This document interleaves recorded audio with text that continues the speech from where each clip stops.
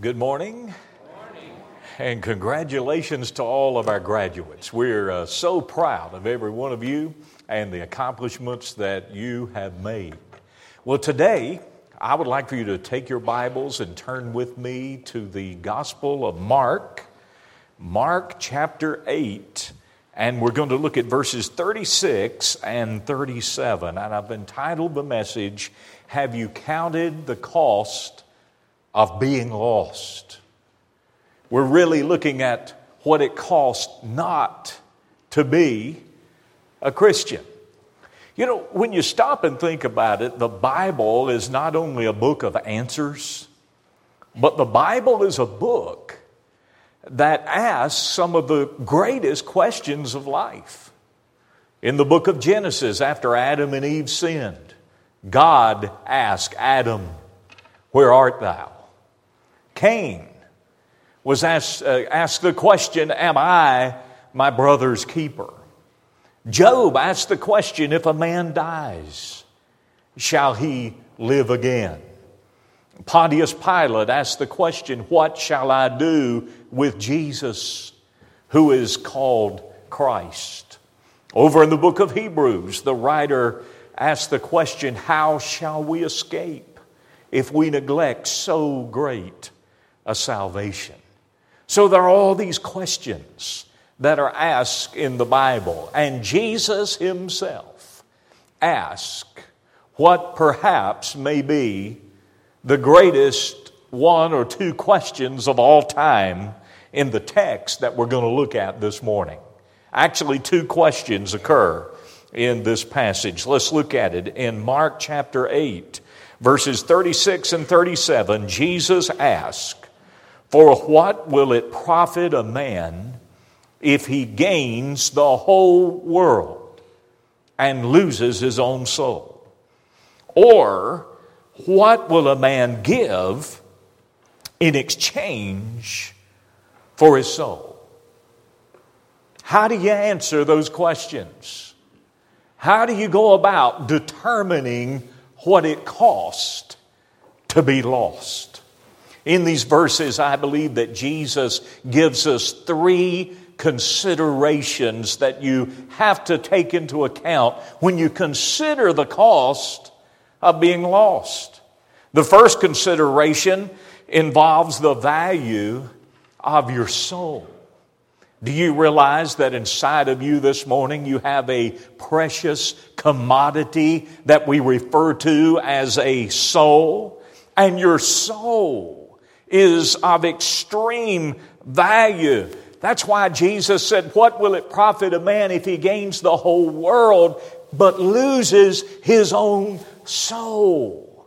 So your soul is very, very valuable. Now, when we think about determining the value of anything, there are several factors that go into that. First of all, there is workmanship. Workmanship determines the value on something. Who made it? Who produced it?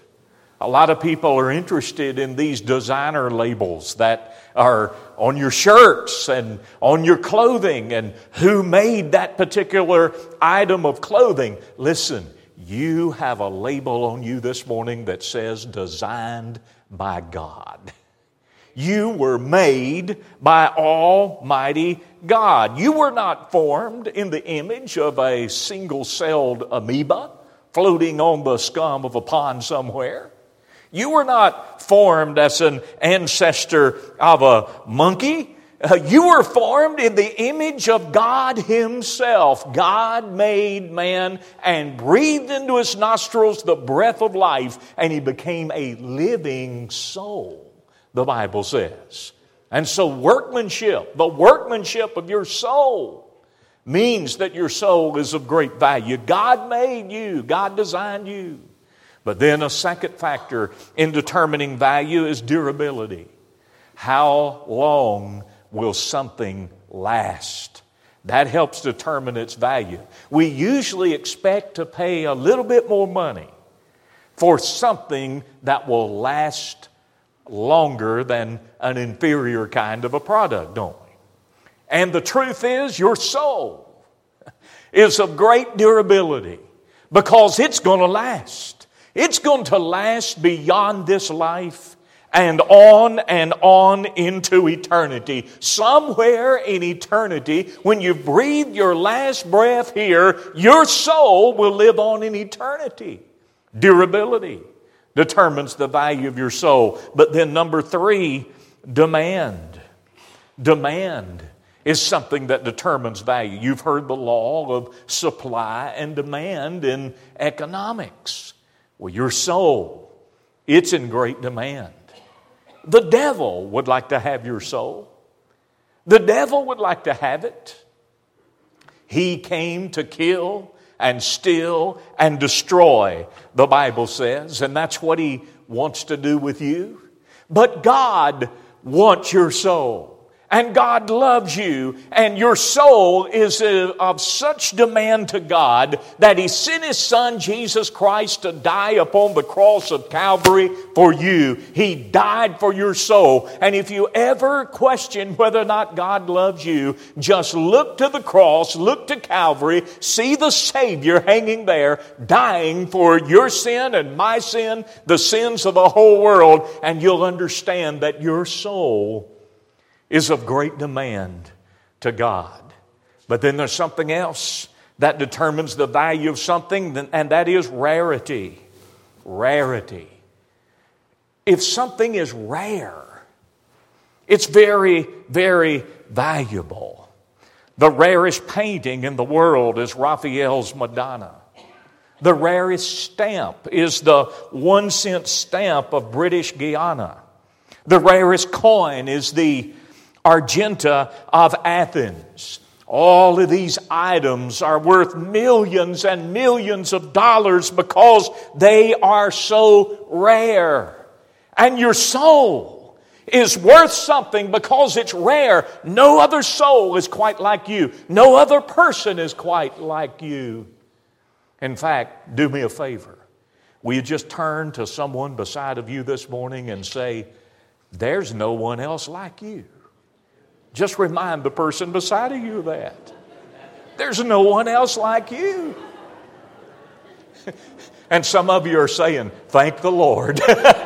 But nonetheless, there is no one else quite like you. You're made in the image of God. They say that snowflakes, there's no two of a kind. When it comes to your soul, when it comes to the things that make you, you are not a carbon copy of someone else. You have been made in the image of God. Your soul is rare because it's the only one that you'll ever have. But something else that determines value is the possibility of development. The possibility of development. Some things are valuable not because of what they are at the moment, but because of what they can be. You see people who specialize in collecting antiques, and they find an item that may be in disrepair. It may not look very good at the moment, but when they restore that object, when they make something out of that object, it's absolutely amazing. And so there's value in something because of its potential. Michelangelo, the great sculptor, once looked at a block of marble and he said, "There's an angel in that block of marble and I'm going to set it free." He saw not just a block of marble, he saw what it could be under his workmanship. He saw the possibility of development. When God looks at you today, He not only sees you as you are, He sees you as you can be by His grace. And because of that, your soul is so very valuable unto God. And so if you're going to count the cost of being lost, you have to take into consideration the value of your soul. But there's a second consideration that you have to bring into the picture. And that second consideration is the vanity of the world. The vanity of the world. In verse 36, again, Jesus said, "For what will it profit a man if he gains the whole world and loses his soul. In this verse, Jesus contrasts the world and the soul. There are some who would trade their soul for the world, and it's a horrible trade, and we're going to see why. It's a bad trade, number one, because you can't gain the whole world. It's impossible to gain the whole world. Hitler tried, he failed. Mussolini tried, he failed. Napoleon tried, he failed. If you try, you will fail. No one can gain the whole world. And then secondly, you can't keep what you do gain, can you? Whatever it is that you gain, you can't keep it. You can't take it with you into eternity. In a funeral procession, you never see a hearse being followed by a U-Haul, do you? It just doesn't happen. Because you can't take it with you. You can't take it with you. Charlemagne was the king of France around the turn of the 8th and 9th centuries. They called him Charlemagne the Great. He was extremely wealthy. After Charlemagne died, they placed him into his tomb, and he had some very specific things that he requested when he was entombed. And after several centuries later, they went into that tomb to see what was there. When they went in, they found that much of the wealth of the kingdom was there in the tomb. They also saw Charlemagne's embalmed body that was sitting upon the throne. His royal robes covered his body. There was a crown that had been on his head, but because his ears had decayed, the crown fell down and was now around his neck. And interestingly enough, by his design, in his lap was a Bible, and a bony finger was pointed to the very text that I'm preaching from this morning. For what will it profit a man if he gains the whole world and then loses his own soul? You can't gain the whole world. You can't keep what you do gain. But then number 3, if you could gain it and you could keep it, it wouldn't satisfy you. It honestly would not satisfy you. The things of this world cannot satisfy the deepest longings of the human heart. You see, down inside of every human being, there is a God-shaped hole that only God can fill. You can try to put everything else into that empty spot that you want to put in, and you're still going to be empty until Jesus is allowed to have His rightful place in your life. So there's the vanity of the world. You can't gain it all. What you do keep, what you do gain, you can't keep. And if you could gain it and could keep it, it will not satisfy you. The vanity of the world. But then there's a third consideration that we have to take into account when determining the cost of being lost. And that third consideration is the vastness of the loss. You gain the whole world, but you lose your soul. The vastness of the loss. What makes this such a terrible loss if you lose your soul? Well, number one, it is an irreplaceable loss. It is an irreplaceable loss. Some things that you lose, you can replace. Some things. I mean, if you lose your watch, you can replace it with another watch. And just so you're not worried, I'm not going to lose mine here this morning. Got it right here, keeping track on the time. Well, you lose your watch, you can buy another watch. I've had too many times. If you lose a diamond, it'll be expensive, but you can replace that. But if you lose your soul, you can't replace it with anything else. Some things are irreplaceable. A man and woman who were engaged to one another, they got married. And they began their lives together. And after the honeymoon, they were back home starting their first typical work week together. And the wife got up early on a Monday morning and she fixed a good breakfast for her husband and made some biscuits. And she had this good meal prepared. And her husband walks into the kitchen and she's standing there in tears. She's crying. He's concerned about this. They're newlyweds and she's crying. And he looks at her and says, "What's wrong, honey?" She said, "Oh, I was going to surprise you and fix you a good breakfast. And I know how much you like good homemade biscuits. And I made some biscuits, but the dog ate them." He said, "That's all right. We can get another dog. we can get another dog." That's not a good way to stay married, by the way.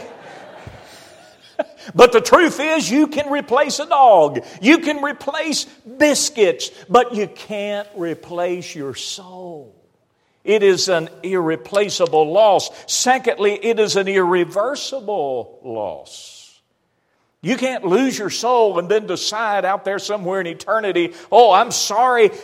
You can't come before God at the judgment and say, "Lord, now I believe. I've changed my mind now, Lord. I can see that you're real and that eternity is real." No, you have to decide now, not then.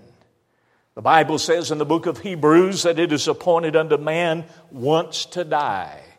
And after this, the judgment. The good news is, if you want mercy, you can have it now.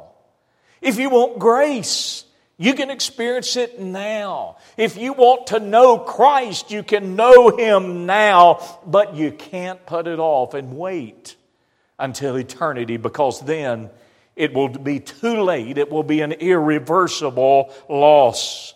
But then also, if you lose your soul, it is an immeasurable loss. You can't measure the loss fully.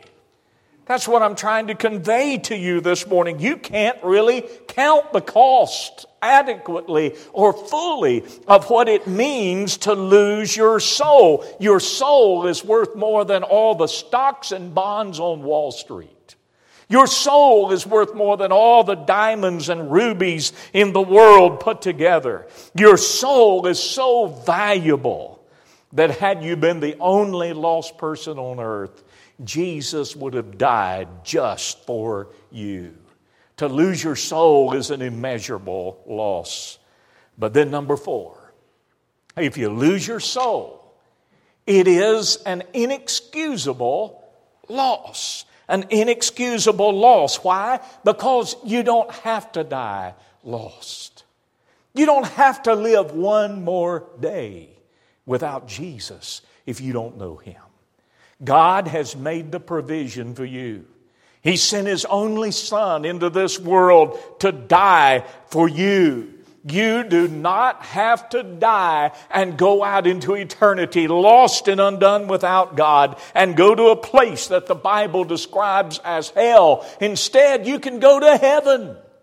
And in addition to that, you can have the full and meaningful life that God wants you to have right here and now, because Jesus came and He paid the price so that you could be saved. And salvation is offered unto us as a free gift. The wages of sin is death, but the gift of God is eternal life through Jesus Christ our Lord. And because of the provision to go out into eternity lost, it is an inexcusable loss. Let me wrap this up with a story that I heard a number of years ago. It involved an apartment fire in Oklahoma City. This several-story high apartment building caught on fire, and they had just rescued a woman from the flames. And the woman was in hysteria. She kept trying to tear herself away from the firemen, and she kept saying, my baby, I've got to get back in there. My baby is still in that building. And so one of the brave firemen who heard the plea of this woman, he went to the captain and he said, Captain, if you will allow me to do so, I will go back into that building and I will try to rescue this woman's baby. And the captain said, the responsibility is yours. This brave young fireman put on all the fireproof clothing that he could put on. He had the oxygen mask that was on. And he climbs up the ladder to the window of that apartment where the baby was. They spray him with water all the way up. And he gets to the top and he goes through the window into the bedroom. The room is so filled with smoke that he cannot see anything inside of that room. He feels along the wall until he comes to the corner where the mother said the baby bed was. And so he feels around and he discovers that is the baby bed. And he reaches down and he feels a bundle.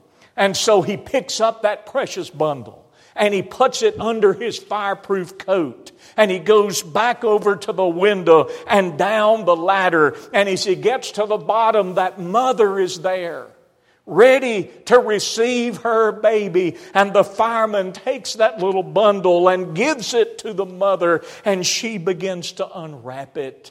And when she does, a look of horror came over her face as she opened it, and she said, "That's not my baby.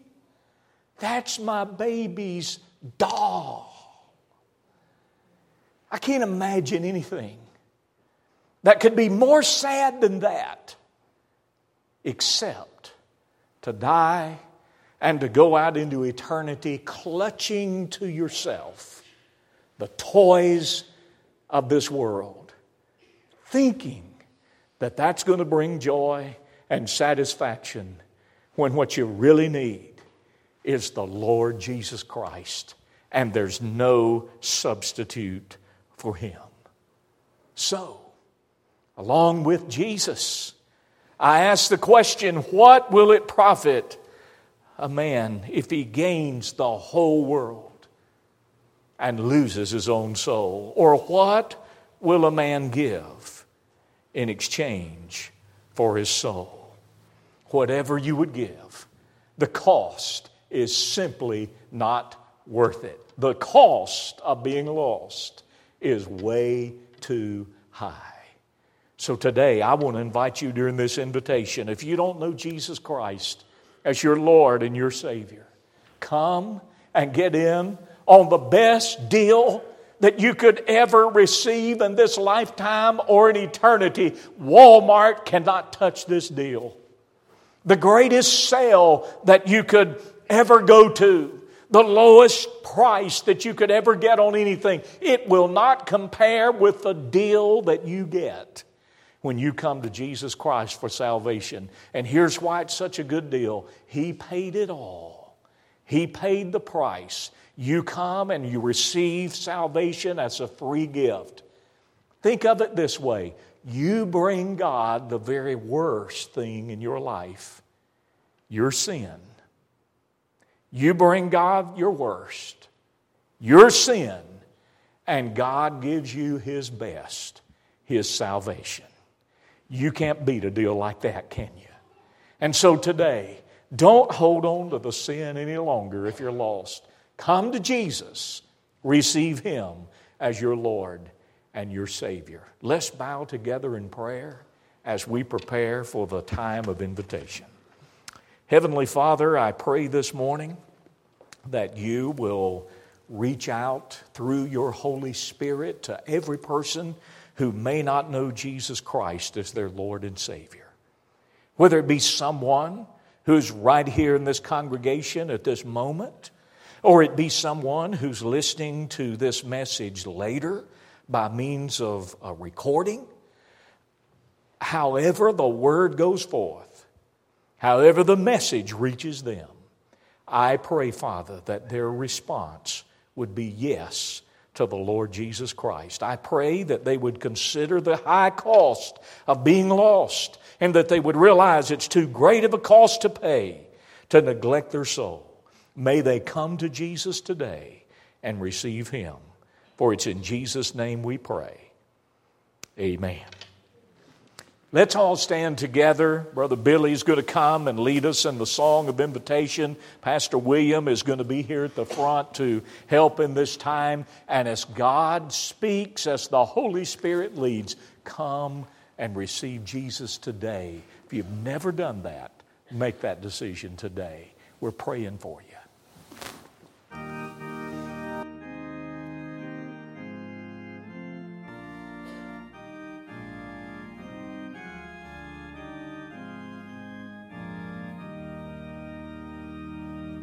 O Master, let me walk with Thee in lowly path of service free. Tell me Thy secret love, me bear the strain of toil, the threat of care. Help me the slow of heart to move, by some clear waiting word of love. Teach me